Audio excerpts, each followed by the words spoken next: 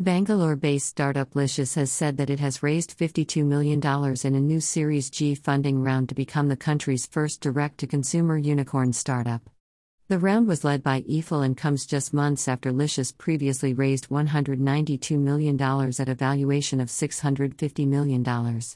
While Licious hasn't disclosed many performance metrics, it says it has grown over 500% in the past year, with a robust supply network of meat and seafood built across Indian cities.